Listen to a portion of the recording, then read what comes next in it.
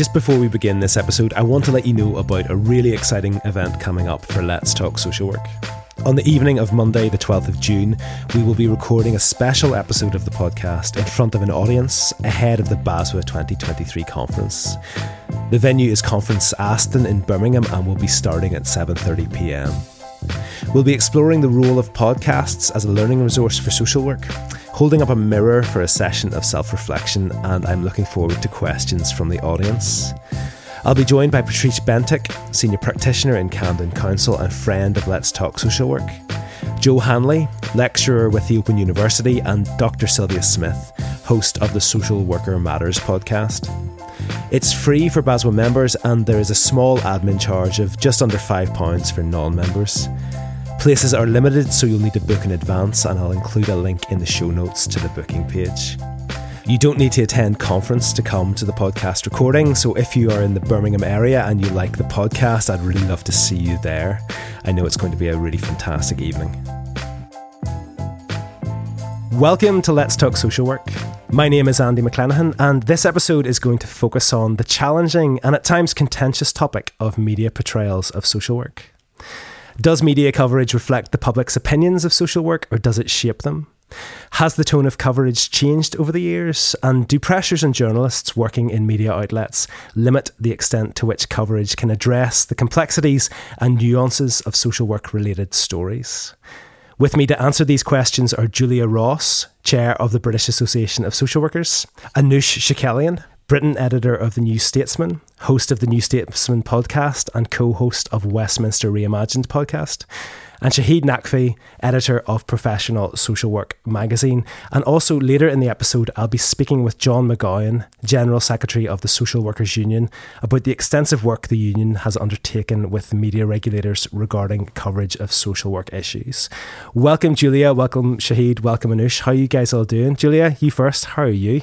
I'm really pleased to be here, Andy. Good to be talking about social work and good to be talking about journalists and the media and the public perception of social work. So it's great. I'm looking forward to this conversation. Thank you, Julia. And first time on the podcast, as is Anoosh. First time you've been on Let's Talk Social Work. How are you doing? Yeah, I'm good, thanks. I'm excited for my debut on your podcast. Thank you for having me. Well, thank you for being here. And also breaking the duck is Shahid. Shahid, how are you doing? Very well, Andy. Nice to be here. Good man. Good man. You can sound more excited about it. Yeah, that's as good as it gets. Okay. That's fine. Well, we can work with that. Okay, let's get started. Julia, you began your social work career in the 1970s. I'm really keen to know about how you've seen media portrayals of social work change over the last 50 years. Could you begin by telling us a bit about how the last 5 decades have been in terms of media and social work? So much has changed. I think the recent changes, and they're largely due to the impact of social media, both in social work and the way it's been seen. I as you know, or you may not know, I started training as a nurse. And so a lot of my comparisons are with the NHS. I stopped training completed my training as a nurse and then went on to train in social work because I didn't feel that intervening as a nurse was doing the amount of good that you could do to people's lives in terms of changing them. And I think the same. I feel the same now. But the world around us has changed so much that there have been so many different facets that have had an impact on both on social work and the way the media has presented social work. And I've always the impression, Julia, you may agree, you may disagree, that healthcare professionals, particularly nurses, probably enjoy an element of public sympathy that social workers don't, and we're going to get into that later. But just sort of even a yes, no to that, do you think that's a fair statement? I think I don't think the public has ever really understood, unless you've experienced social work, and quite a few of us have. I don't think it's really understood what the impact, the hugely potential, exciting impact of good social work on somebody's life can be. And I suppose that's not surprising, is it? Yes, the life-changing impact, because often the coverage is focused on life-changing in a very negative way, as opposed to life-changing impact that social workers can have in terms of improving life opportunities and, supporting people. But we're going to get into that. In the introduction, I asked if media coverage reflects public opinions of social work or whether it shapes them. And that takes me back to doing my A-level politics when we were talking about, does media coverage affect people's political outlook, or does people's political outlook affect the papers they read? It's a big question. I'm not expecting a sort of academic answer to this, but Anoosh, I'll put it to you first. What do you think of that? Does media coverage reflect public opinions of social work, or does it shape them? I think it absolutely does shape public opinion. Obviously, you're right, that's the perennial debate. Sort of, does the media just reflect public views, or does it influence them? Obviously, it's a bit of both.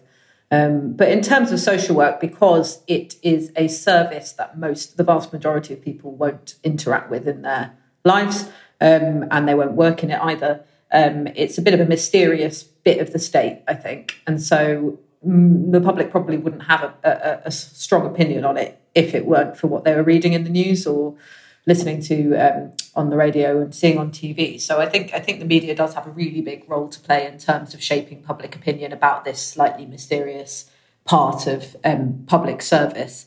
And I think, in general, from the reporting that I've done in terms of trying to speak to social workers about their experiences, I think that from within the profession, the view is that they're misrepresented unfairly quite a bit on the media and sort of scapegoated when things go wrong for children. And so for journalists like me who are trying to perhaps tell a more nuanced story, it is quite difficult sometimes to gain their trust because of the way that social workers have been portrayed in coverage over the years. So, I assume that's the view from within the profession, but also I've been told that as well. So yes, I know that. Yes. I know that's how they feel. And obviously, I am a journalist myself and sort of biased towards our trade, but I do think that that's in large part because there has been some quite unfair mischaracterization of what social work is and individual social workers as well over the years. I would agree with that. I mean, I think the media, though, does sort of reflect what public opinion is to a large extent as well, doesn't it? And especially the commercial media that needs to sell papers, so they need to appeal to what their readers' biases are to some extent, and they do that. Some more than others, some are fairer. I mean, I guess this is why it's so important. For all its faults, we have an institution like the BBC, which tries to be as unbiased as possible. But I used to work on local papers, and I was on the Birmingham Post for many years, and it had to sell, and so we knew what our readership was, and so that affected how stories would be shaped. And I think a lot of the media is reflecting in its portrayal of social work what the public it confirms their biases, unfortunately, I think, to a large extent. Julia, that notion of confirmation of bias, would you agree with what Shahid's saying? Of course there's bias, but there's bias in everything, isn't there? And I don't think social work is that different in terms of people are biased against the police currently, apparently for very good reason. But that's the way that the media work, and it's the way the public work. I suppose my attitude changed quite a bit from when I was a frontline social worker to when I moved on to finally to become a director of social services, because then I had to talk to the press. It was absolutely essential. Whereas before, it wasn't something I had to do, I wanted to do, or was comfortable with doing. So the role that I had then, and dealing with what might be perceived bias was quite crucial to how I kept the confidence of the public and local politicians too. And Julia, was it something you were wary of doing or fearful of doing, engaging with the press when you were at that senior level? Very, very worried about doing. Wary, possibly, yes. But I knew it was essential. I knew that saying no comment was the worst possible thing I could ever do, and that I wasn't either protecting my social workers or protecting the profession or even the public, really, by just not engaging at all. So I did prepare quite carefully for when I had to engage. But when you're working in a local authority, it was also particularly difficult because the press office and the local authorities are not accustomed to dealing with what can often be quite hostile press. So I see Shahid nodding there. That's another job you've held, hasn't it? You were a press officer, weren't you? Well, I was actually for Birmingham City Council's Children's Services Department, and so I did see that from the inside too. There is an inhibition, a barrier, a fear, really, of the media. And and it's all about protecting the institution, reputational damage, and they fear journalists. They don't trust them. But it's that classic thing. If you don't fill the vacuum of information, someone else will, and it will be the negative stuff. So I agree completely with what Julia says there, that if you engage with the media, at least you get to tell your story, and at least you get a chance to fill some of the airspace with your version. But for whatever reason, that fear stops local authorities, I think a lot of them, from doing it. But there have been some good ones. There was I think it was Bristol, was it, that did a fly on the wall documentary of social work several years ago, which was really, really good and quite brave. But that, did lift the lid and show the reality of social work. And so I think the media will do so, but you've got to engage with them rather than shut the door. Yeah, I remember something similar in Northern Ireland. BBC Northern Ireland made a programme called Find Me a Family. I think it was a journalist called Tara Mills. He's an exceptional journalist, works for the BBC. I just want a bit of context though. Julia, Shahid, you might know the answer to this. If you don't, answer the question. If you do know the answer, just let Anoosh have a go first. But in BASO's 2022 annual survey, social workers were asked the question, on a scale of 1 to 10, where 1 is poor and 10 is excellent, how would you rate the public's current perception of social workers? Does anyone know what the answer is? It was very low, wasn't it? It was about 2 or 3, I believe. It was 3.3. So yes, I would say that is low. So that's in terms of social workers obviously have a view that that the public have a poor perception of social workers, and I think there was over 1,000 responses given to that in terms of written responses, and over again media portrayals came up as key. So media presents an inaccurate view of social work, which perpetuates public perception of our role, being a very kind of typical one from that. Anoosh, you mentioned earlier the sort of mysterious nature of social work, and I suppose what I'm guessing you mean about that is, and it's an analogy I've used before, everyone goes to the dentist, everyone goes to the doctor, and most people have been to hospital. So in terms of healthcare, everyone has a kind of a common and often shared understanding of what healthcare is. When it comes to social work and social care, often when families have social work involvement, they may not want other people to know about it, and that plays into what you've called the mysterious, I suppose, kind of, maybe you could call it discreet nature of social work. But with that in mind, I'm kind of keen to know your perspective on the challenges that you face as a journalist when covering stories related to social work. Yes, yeah, and that's exactly the reason why I described it as mysterious, because to most people, they won't have to use this service. It's a little bit like social care, I suppose. When you survey people and ask them what social care means, most of them don't actually know what it is. Especially not how it's funded or how it works. So I suppose social services, particularly child social services, are, even more obscure for that reason, and also because the work is by its nature discreet. And as a journalist, obviously the challenge is, to tell a faithful story of what's going on in those services is very difficult. Because of the suspicion of journalists among, social worker teams, and often it's not easy. Often you're able to speak to an individual worker, but it's very difficult to sort of get the actual service itself on side. I tried to shadow a team for a piece that I wrote recently, and I was just getting rejections left, right and centre. You talked about fly on the wall documentaries, but there's nowhere near the amount that there are about the police, for example, or about the NHS. You've got 24 hours in police custody, so many A&E sort of hospital programmes. You just don't have the equivalent for these services. So that's one of the barriers. And then the second, of course, is, your duty of care to the families and children that you work with. How on earth can you guarantee their anonymity and their their safety if you're, letting someone in who could potentially make a gaffe or on purpose, publish something that is not meant to be published. So that's another angle of it, which I just think is unavoidable. Anything that you're doing on children, even when you go in and report on schools and stuff, there's extra complications because of the permission that you have to get from the parents or the guardians, etc. So yes, I suppose that's another challenge when you're working on stories about this area. If you're thinking of that sort of fly on the wall TV documentary compared to, say, print media, I mean, the amount of time that would need to be invested in making that sort of documentary style program, an awful lot of time spent with social workers, compared to, I suppose, the faster turnaround of particularly of daily print media. Do you think there's an element, Danush, that, when you're working in print, that there's less time to spend to engage and understand?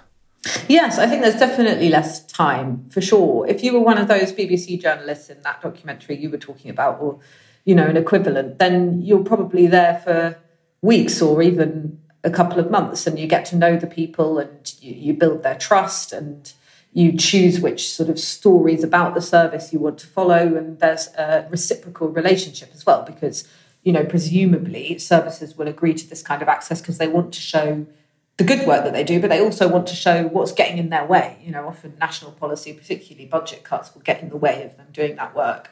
And I think that's the motivation for some of these hospital and police documentaries too. So, yes, you've got that side of it. And then, in terms of the print side, you don't have any of that time. And also, print journalism is less direct. It's less of a direct medium for someone to talk to the public through. So, there's the fear that your comments might get misinterpreted or taken out of context. Often people feel, sometimes slightly ironically, but often people feel a bit more comfortable if there's a camera or there's a mic that's just recording exactly what they're saying, even though, there's chances for misrepresentation through any kind of media coverage. So, yeah, print is difficult from that perspective, and also the fast pace of it. I work on a weekly magazine, so the pace is slower than a newspaper. On a newspaper, that's speeded up, 100 times. And there's not the time to do, that trust-building work as much. There's not the time to get every side to the story.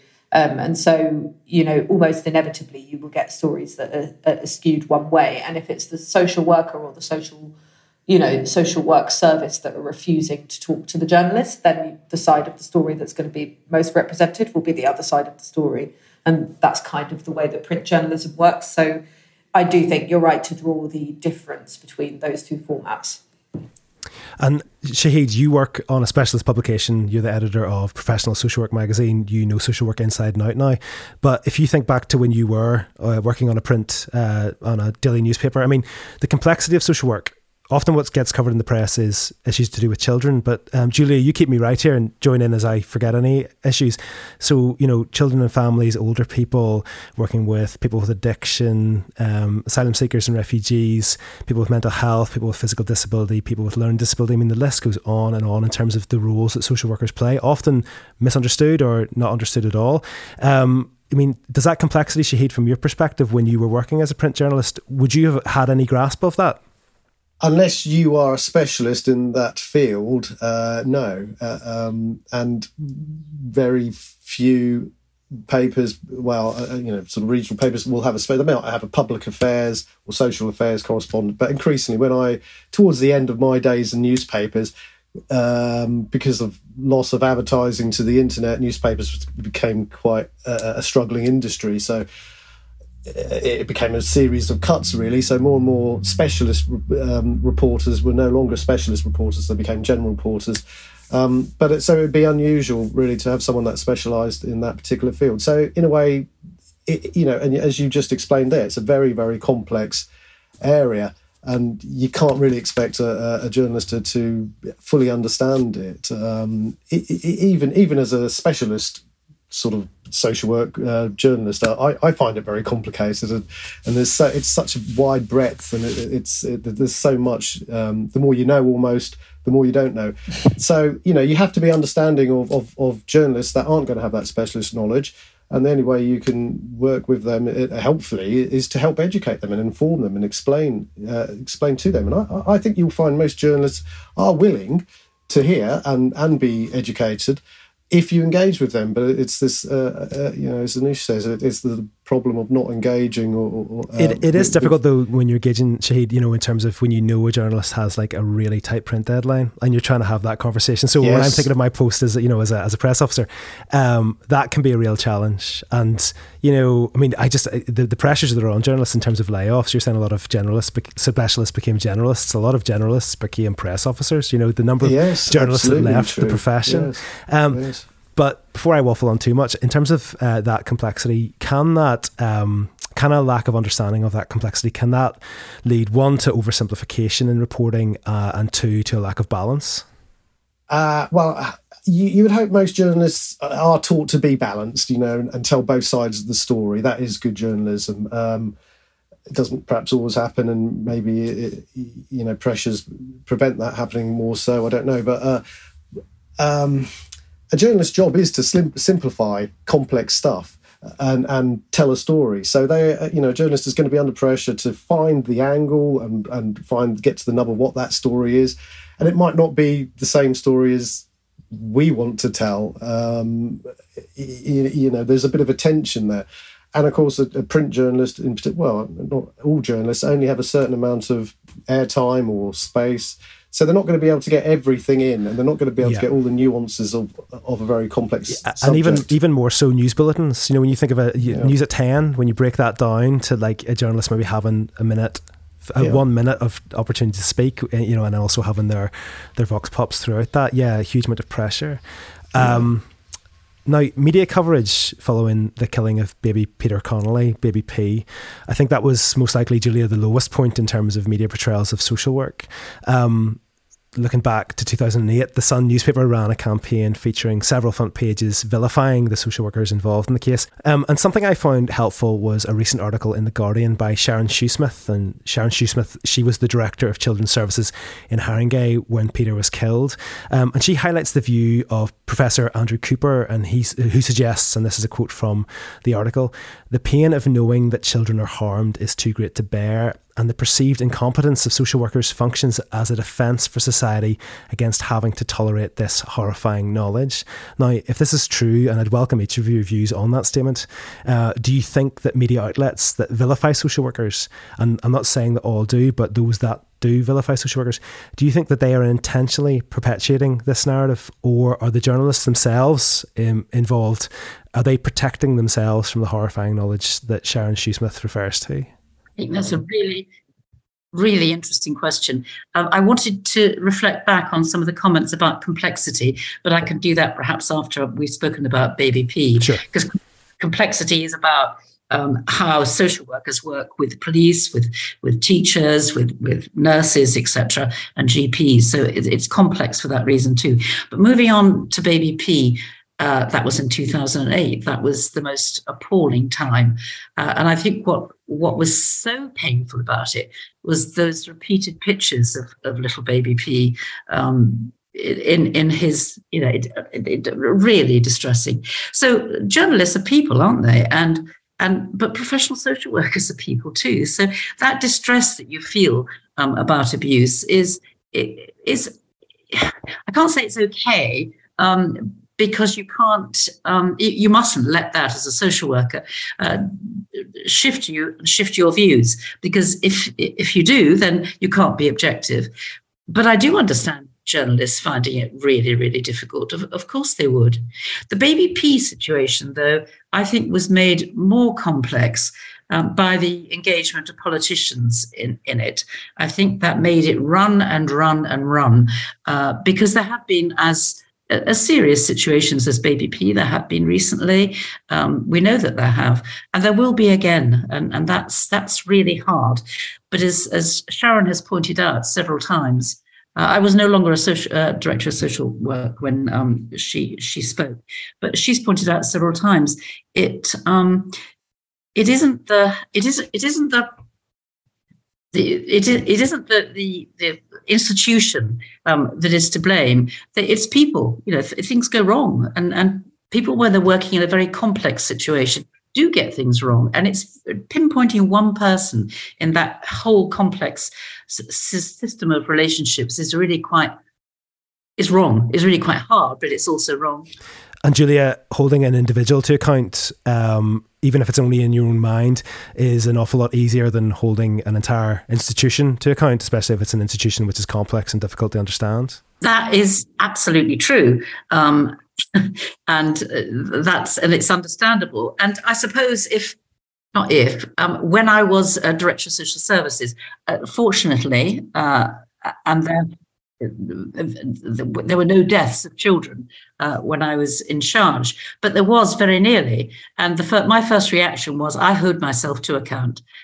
So I went to see the leader of council and said, look, if this turns out badly, then you'll have my resignation, because I felt, I did feel responsible. I was the leader. At the end of the day, the accountability rests with me, not with the social worker who may not have been properly trained. I may have been accountable for giving them one way or another too large a caseload. So it's I think the buck has to stop somewhere, and I cannot see that it should stop with an individual unless demonstrably they killed that child, and clearly it was the parents that killed the child, not the social worker. And Anoosh, if I can just push you on that as well, from your perspective as a journalist, if I'll ask you to speak on behalf of your profession, but if you really want to speak as an individual, speak as an individual.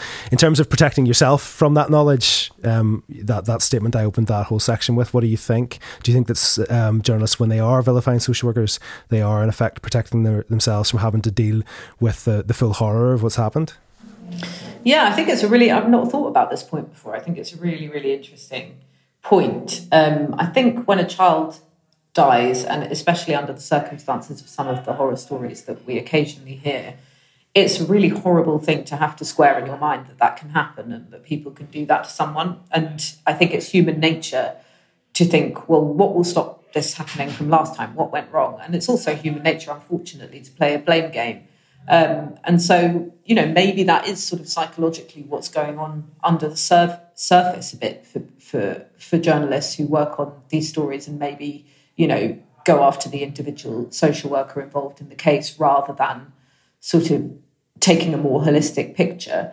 But I would also say, at certain publications, they might be under pressure to tell a more human story. And of course, human stories will involve the individual social worker as well as the individual family or the child, because these stories are very complex and they can sound very technical. My nice, cozy left-wing magazine will be told to, find a human angle to a story about these things. And, perhaps that human angle, unfortunately, sometimes falls on the individual social worker implicated in the case.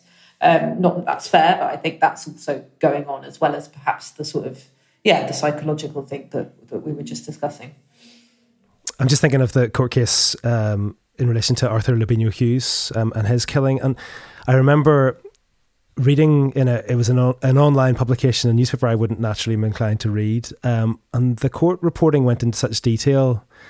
I mean, it was really horrific and dreadfully affecting. I have a child who's roughly the same age that Arthur would be now if he was alive. And I just found it almost impossible to read.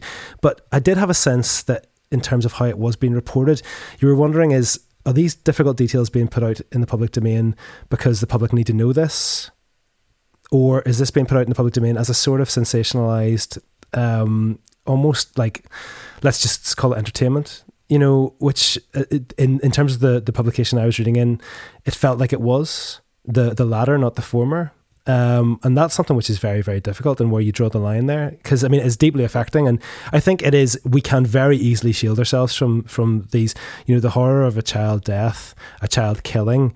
That is horrific. But when you read some of those reports, when you read what happened to little baby Peter Connolly, it breaks me. It really does. But I'm keen to, Julia, if you think back to 2008 and that time of the Sun's campaign against the social workers involved in Baby P's case, how did that affect social workers at the time, and have there been long-term impacts associated with it? It was absolutely devastating for all social workers, and not only those that were working, and some, I suppose, inevitably would be saying, well, that was London, wasn't it? That was, that was finding an excuse for it, because that would be what you would try and do. But the devastation for social work as a profession, I'm not sure that we've even fully recovered from, because people refer back to it. You're referring back to it. Yeah. It was a pivotal point, and I think that has had quite a dramatic effect in some cases on how the profession is seen, how it's seen by other professions, and our working relationship with others. Julia, had there been anything previous to that in any way comparable in your experience? For me, Maria Colwell was really that, and that's taking us right back to the early 1970s at least, yes. So Maria Colwell was, for me, and I describe this in my book called The Social, was the moment when we understood that child sexual abuse takes place. And we didn't really, it must have been known, but it wasn't a real knowledge or an acceptance. And so for me, that was absolutely pivotal. It changed the shape of what we know and how we live with some of those awful things that happen to children.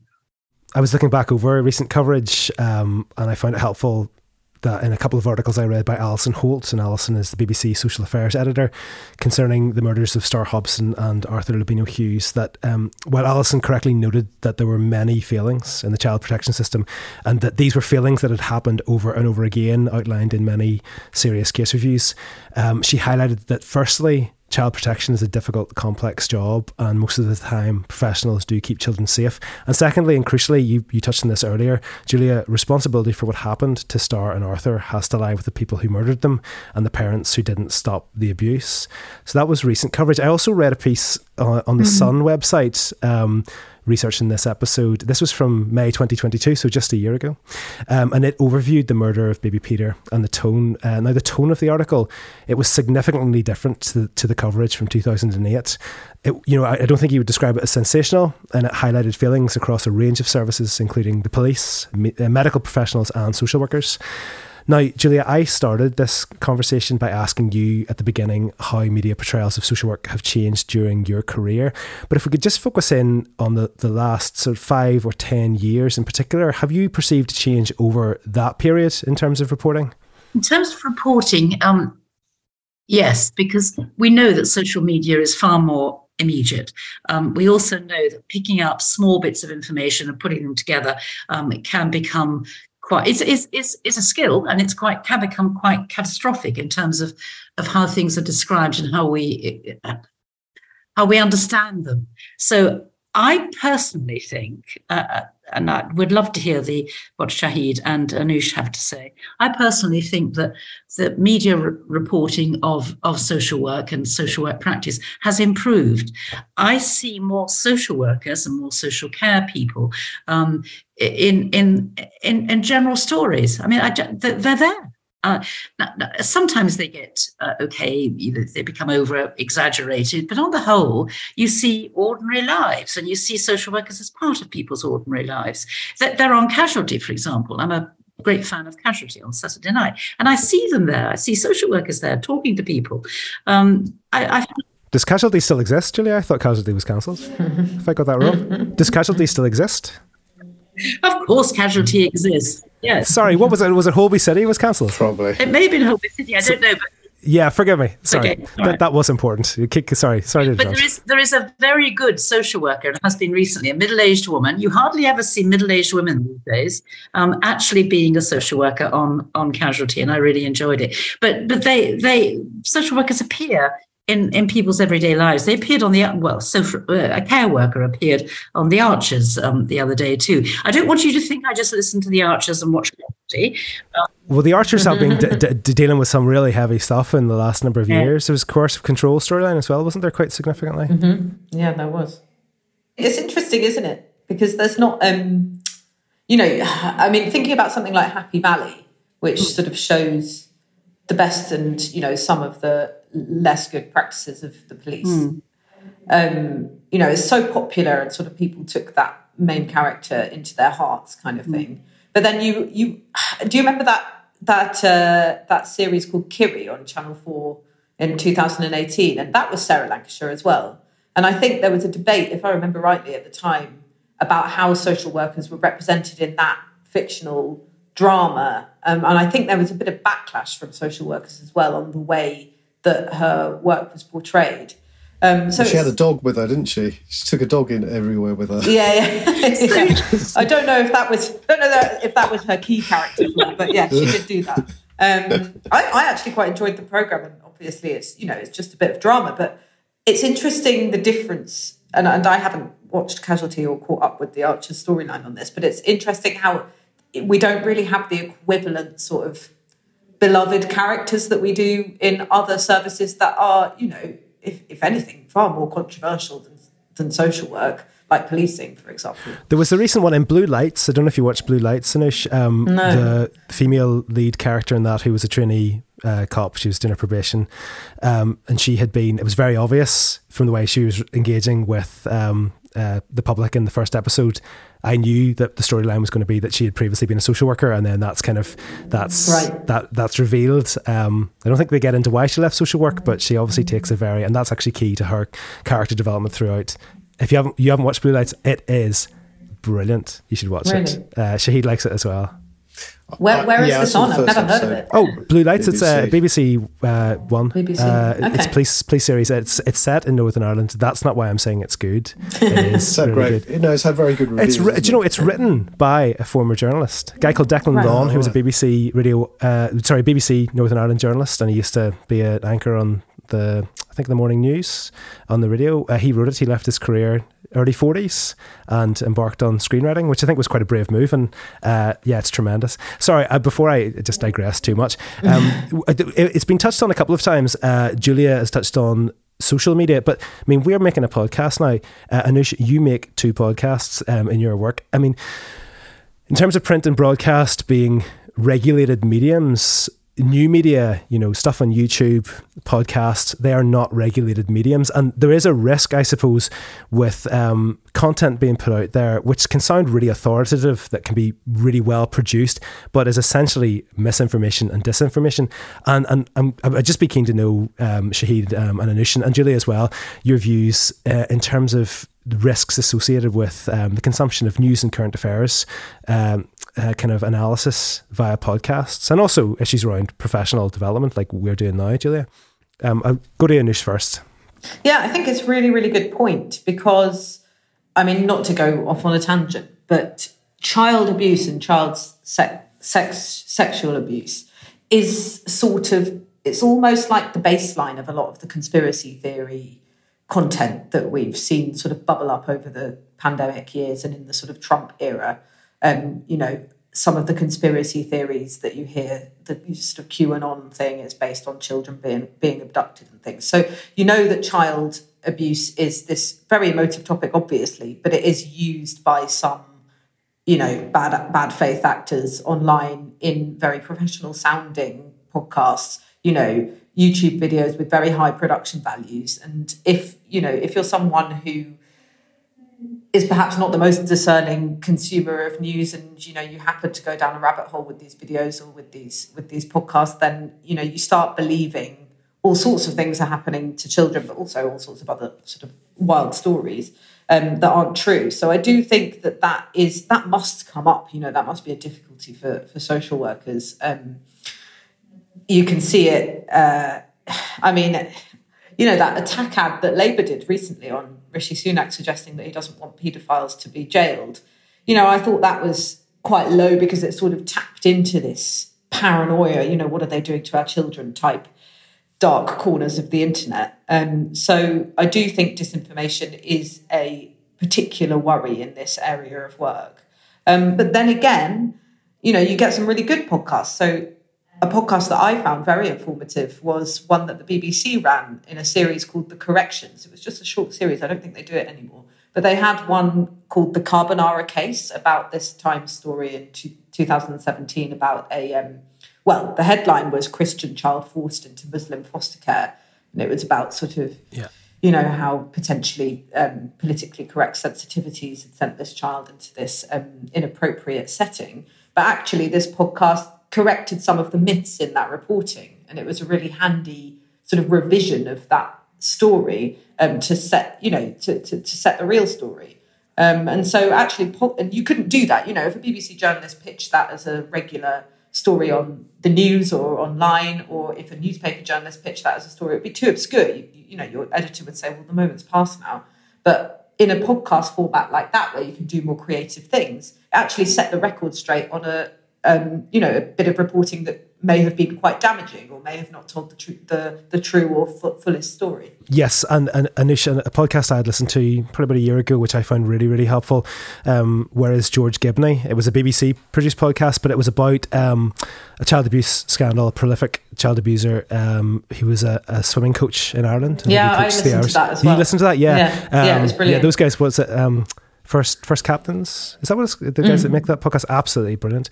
But they went round, they travelled to the States to basically track down this guy who'd evaded justice. He'd fled Ireland before he'd been, there were court cases, I think, that were, did he get off on some sort of technicality? I can't remember, but they were very, very insightful. But those podcasts were made, although by a private production company, independent production company, they were made and published by the BBC under BBC editorial guidelines, so you know that you can trust that. I suppose it's just when information's being put out there which is, interesting, entertaining, but maybe mis or disinformation. Julia, you'd mentioned a couple of times the issues with social media. Do you have any concerns about new media in terms of podcasting and vlogging, etc.?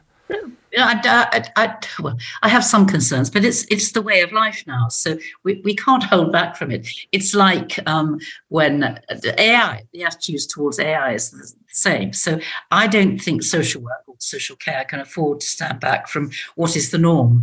And yes, sometimes it's disinformation and sometimes it's misleading. But whatever that's, I don't personally think that podcasts or the use of social media has really changed attitudes. I may be wrong, but I regardless, it in some ways it doesn't matter because it's out there and it's how we need to work.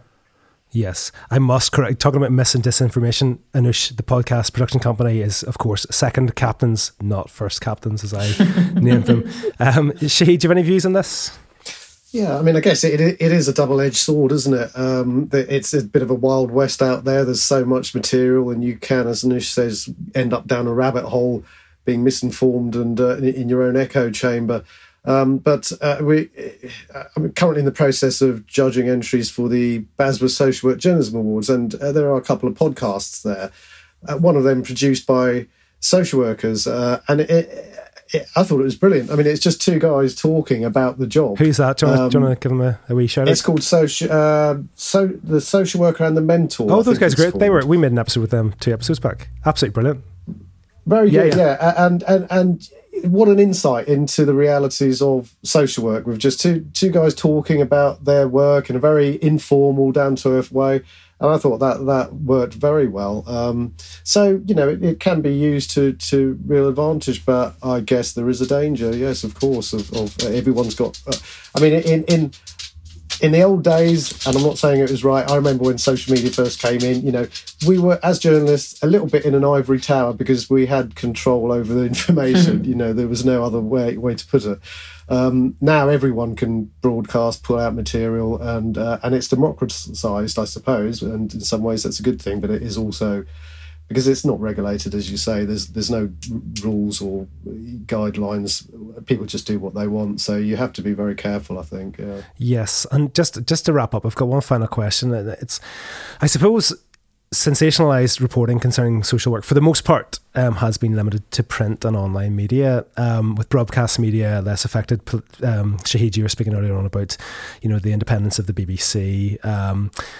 So that has been largely free from any sort of ideological positioning. But we do have recently the introduction of new channels such as GB News and Talk TV, and they're following a more kind of American Fox News kind of format, where there is a clear kind of ideological position in terms of their reporting. Similar question then, is there a risk that ideologically based reporting of social work is coming or could be coming to broadcast media? Yeah, I mean, I think... yeah, you do have a bit of tabloidisation. I know that's not a word, but it is now. It is now. Of some, yeah, you heard it here first. Of some of these new TV channels, and also the way that radio platforms like LBC are kind of taking a more sort of editorialised approach to their programmes. I suppose LBC do have an awful lot of balance, so they do have balance, but it's sort of... it's balanced between presenters as opposed to, yeah. So I suppose, broadcast media is changing a little bit in this country in the sense that it's not just, BBC, Sky, Channel 4, ITV kind of giving you on the one hand this and on the other hand that. There is a sort of tabloidy style to GB News and Talk TV, though I think Talk TV is aiming to be sort of less, sort of right-wing and frothing, if you can kind of put it that way. So I suppose the only real test case will be, unfortunately, another big child abuse scandal. Every social worker that I've ever interviewed has always said, well, you can never stop these, things happening. Ultimately, some parents are going to get away with doing these things sometimes, no matter what you do to tighten up processes and give social workers the best working environment possible. So it will happen, at some point. And I suppose the test case to see whether or not these new channels take that kind of, that kind of more retro approach of going after the individuals remains to be seen. I don't see that happening just because I don't think they've got like huge legal budgets to back up doing that. Their coverage is, a little bit more DIY at the moment. But I suppose if they do get a bit more heft to their reporting and their resources, then, maybe they will feel the confidence to do those kind of hit jobs on individual social workers. But, I wouldn't want to denigrate those channels for something they haven't actually done. Of course. And I will shortly be speaking with John McGowan about the Social Workers Union's work, working with the press and media regulators. But before we do that, Julia, I'd just like to give you the last word. Thank you. It is, the world is changing and social work needs to change with it. It can be a really difficult place to be when you're a social worker and you're trying to carry out what you need to carry out, and you're worried about what other people will think of you, and you see sometimes in your worst nightmares your name in the headlines, etc. But I don't think on a day-to-day basis that is where what social workers worry about, and I don't think that's where they are. I think they understand that the press have a job. They don't like bad press, but then who would? So I think the BASWA itself, British Association of Social Workers, has a real job to carry on talking to the press and just being more open in every way that we can. So I don't know how many of you will have seen the Laura Kuenssberg show on BBC One at 9:00 every Sunday morning. She did a clip from Wendy Sherman, who is the Deputy Secretary of State for the US. And she asked about her social work career, which was quite an amazing thing. And Wendy said, she asked her about being a social worker and if you knew now, what would you do then? How would you use your social work skills now? And she said, I really valued and enjoyed my clinical skills, but how to relate to people and how to organize people to reach an objective was something that has stayed with me all my life. And I was really struck both with the fact that Laura managed to bring that in, but also that social work skills are not just to do with working with damaged and damaging families and people in difficult circumstances. They're also to do with life, and I'd want to celebrate that. Thank you, Julia. Thank you, Anoosh. Thank you, Shahid. It's been great to speak to you all. Let's talk social work. Thank you. Thank you. Thanks for having me. Thank you. With me now is John McGowan, General Secretary of the Social Workers Union. John, how are you doing? It's great to have you back on the podcast. Very well, Andy. Lovely to see you. Thank you. Yes, no worries. And it was back in September 2021 that you were last on. We were discussing the campaign to ban smacking children in England. And we're now talking about another campaign today, and that's about the efforts by the Social Workers Union to push for guidance from the media regulators regarding reporting of issues concerning social workers. Now, John, I know that recently the press regulator Impress issued media reporting guidelines for cases involving social workers, and I'm going to include a link in the show notes to that document so that listeners can find it and read it. It's a really helpful document. Tell us about how that came about and also about the difference that those guidelines are hopefully going to make. Yeah, no, that's thanks for the opportunity, Andy. So principally, it was SWU and BASWA that we were both concerned about members coming forward and actually highlighting about the impact when they've been named in cases which have reported social workers. And for example, high-level cases where the press have highlighted the social worker involved in the case, and the social workers coming back to Baswer and Swew and said, look, this is having an impact on me professionally and also personally. The public's been getting wind of their names and then ultimately causing a lot of difficulties for the members. So really that's how it came about, and it was more and more social workers coming forward and saying, look, I've been victimised here, I've been named, I've had no redress with this, and it's just not fair because it's not happening in other professions to the scale like social work. So that's how it came about. From that, Baswer and Swew both, along with Campaign Collective, thought, how can we challenge this further rather than do it on an individual basis? And that's why Impress came about. That when we approached Impress, they were very keen to collaborate with us, and as you mentioned, the guidelines came about. So that was the start of that relationship. And if anyone looks at the guidelines, they're quite clear. But just before I go on to the next bit, I don't want to bore you all, but there's several regulators in media and the press. Yeah, and that was, John, I was going to ask that question actually, because Impress, it's the smaller of the UK's two press regulators, and I think I was on its website. It regulates 119 publishers and 203 publications in the UK, but I think people are probably more familiar with the Independent Press Standards Organisation, that's IPSO, and it regulates more than 1,500 print titles and more than 1,100 online titles, including most of the UK's national newspapers. So yeah, I'm keen that you were going to move on, but what's Swew doing to get IPSO to publish similar guidance to the guidance that Impress has issued? Yeah, no, you're right. IPSO covers, in fact, they cover all print publications apart from two.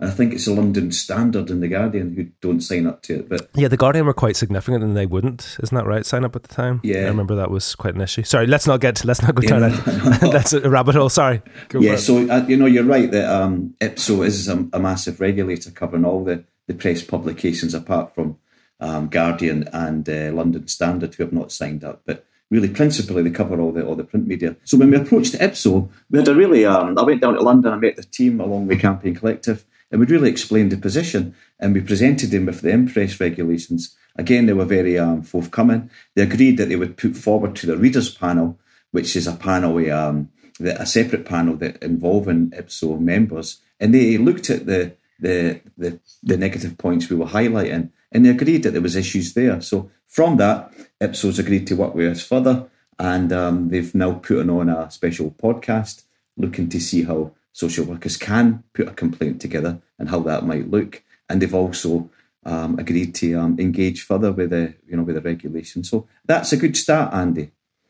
No, it's great, and I think it's wonderful that the Impress guidance is there, because then it gives you something to take to IPSO and say, look, things are moving here. I mean, John, you lead a specialist union, Social Workers Union. I'm thinking about other unions than the National Union of Journalists, for example. Have you made any engagement with them about guidance for their members? Has anything happened there? Yeah, again, we've had positive engagement. We had an open meeting with the NUJ, and we met with their ethics committee.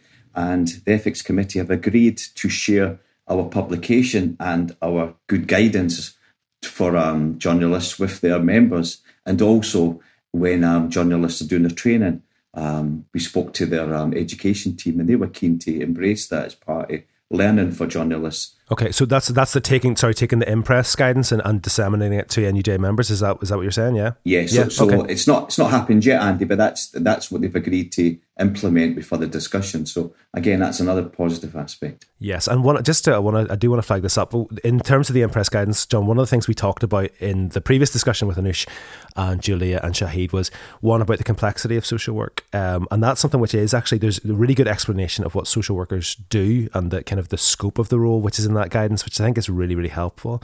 But I mean, we also talked in that discussion about the importance of fair reporting of social work across all outlets. So not just talking about print, because often the focus is on print, but print, online, radio, TV. We've discussed Impress and IPSO. They're both print media regulators. What about broadcast? Has Swew had any engagement with Ofcom, for example?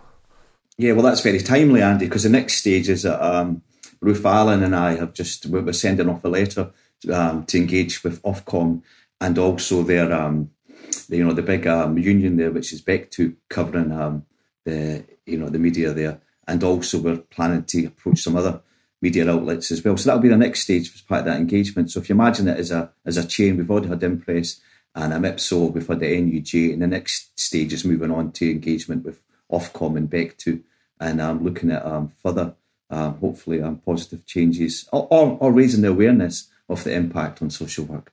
And that's brilliant, and it's good to be able to take it to Ofcom when you have that momentum already in the process. Do you have, how are you feeling about Ofcom? It's a massive organisation. It has a huge scope. Do you have the same expectations that they will deliver the way Impress have? Well, to be honest, a lot of folks said to me that regarding IPSO, that IPSO wouldn't be keen to engage. But, I think it's all about how you approach things. And with some friendly conversations and a good visit in London, I think it's about, getting folk to listen to your argument. And I think that's the key. That I was told that IPSO would have a door up to us, and they would listen, but they wouldn't be keen. But I've been pleasantly surprised that IPSO's been full of intervention. So I'm hoping Ofcom is the same. And the argument being, if IPSO can do it and Impress can do it, and the NUJ, then why is Ofcom not listening to us? Yes, and I believe, just to we'll finish maybe on this, John, but you've also, you are, as SWU, you are a member of the General Federation of Trade Unions, or you're an affiliate of the General Federation of Trade Unions. A motion was passed recently by the General Federation in support of the Impress guidance as well, isn't that right? Yeah, so I presented the motion on the 16th of May at the GFTU conference, which the GFTU, there's 30 unions affiliated to the GFTU. And there's some big unions there, like the Community Workers Union, and there's a few other sort of large unions there. So after my presentation and my motion, that the motion was passed unanimously that the GFTU and affiliates would support our motion, and also, where possible, assist us with any information sort of sharing on the negative impact on social work. So that was a great achievement, really. So already we've got the GFTU group on board as well. So yeah, it's all part of that journey, isn't it, to raise awareness? Yeah, it's great, John. It's absolutely brilliant. And I think down the line, let's keep talking. If IPSO, when IPSO produce some guidance, if Ofcom produce some guidance, it'd be great to have you back on and we can talk about that. But thank you for your time. Yeah, perfectly. And I'd like to conclude is that I suppose the next time a BASWA or SWU member says, well, what are we doing about the negative media representation? Then you've heard that answer quite clearly. I think we're doing quite a lot, and that's important for members to hear that. Thank you, John. Brilliant. Thank you, Andy.